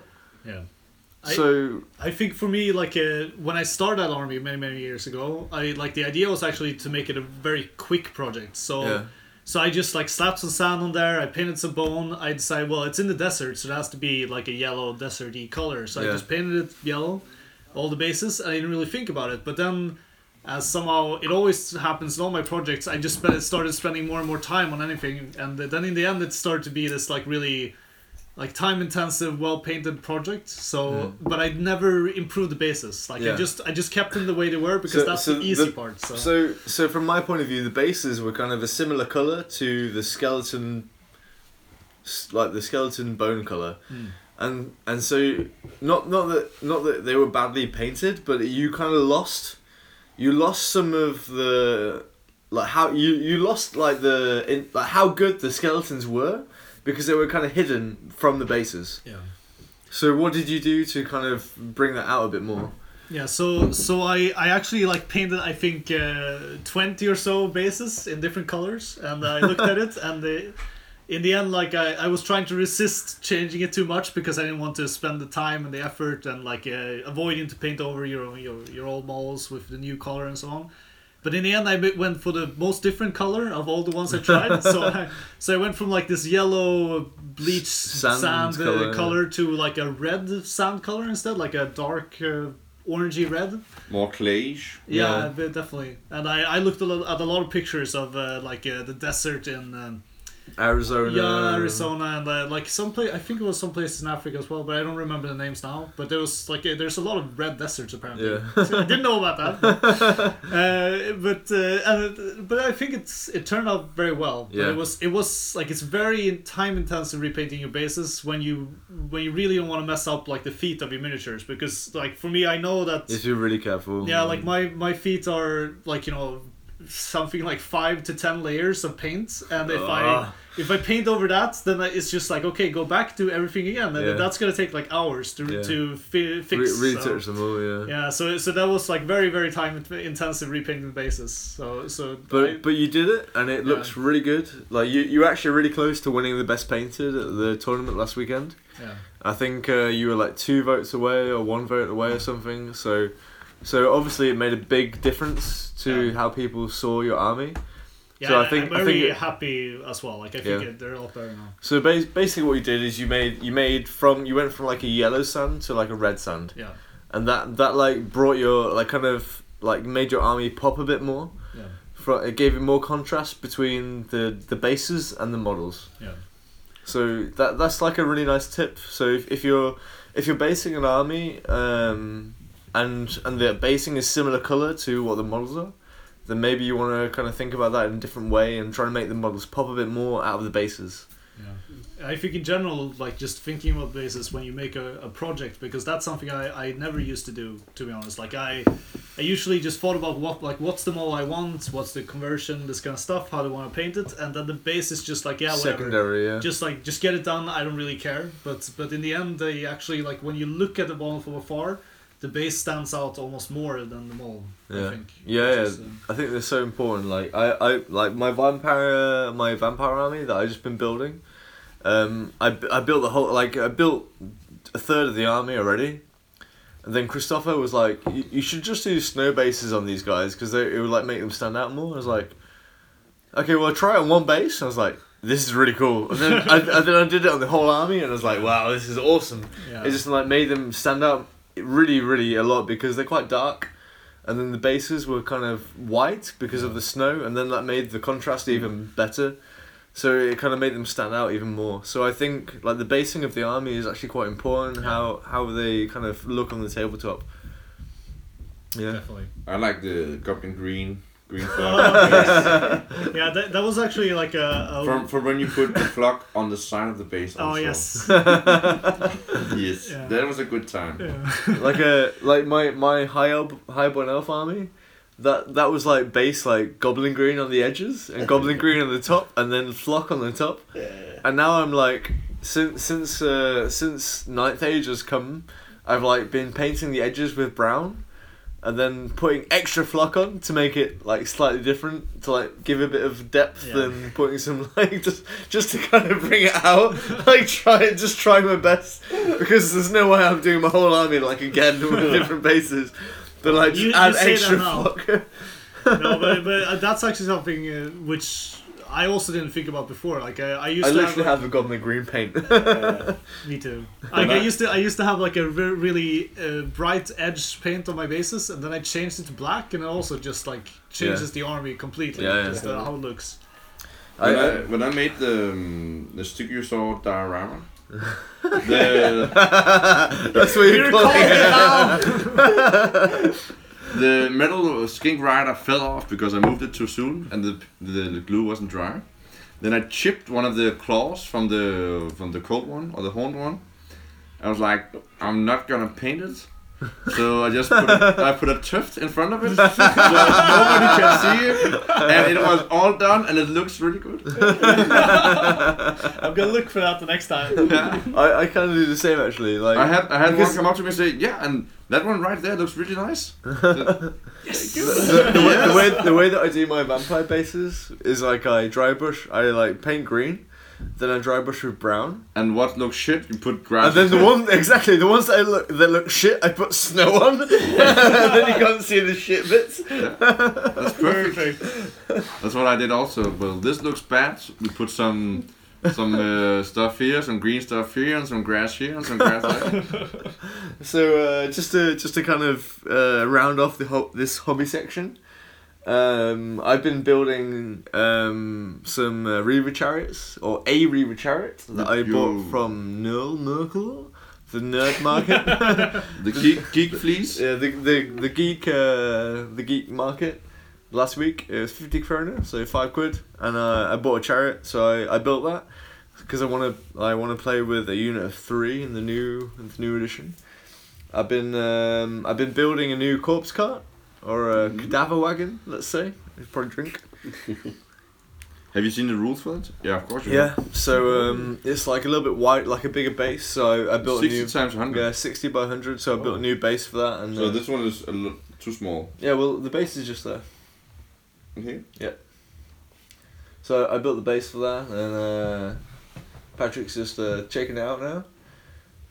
I painted the zombie horse. So you used a lot of snow on this base, so that means So that's you made a lot. You made many mistakes. So I think it's from Reaper Miniatures. I'm not sure actually where it's from. I bought it from Rasmus. He gave me it. I like the horse.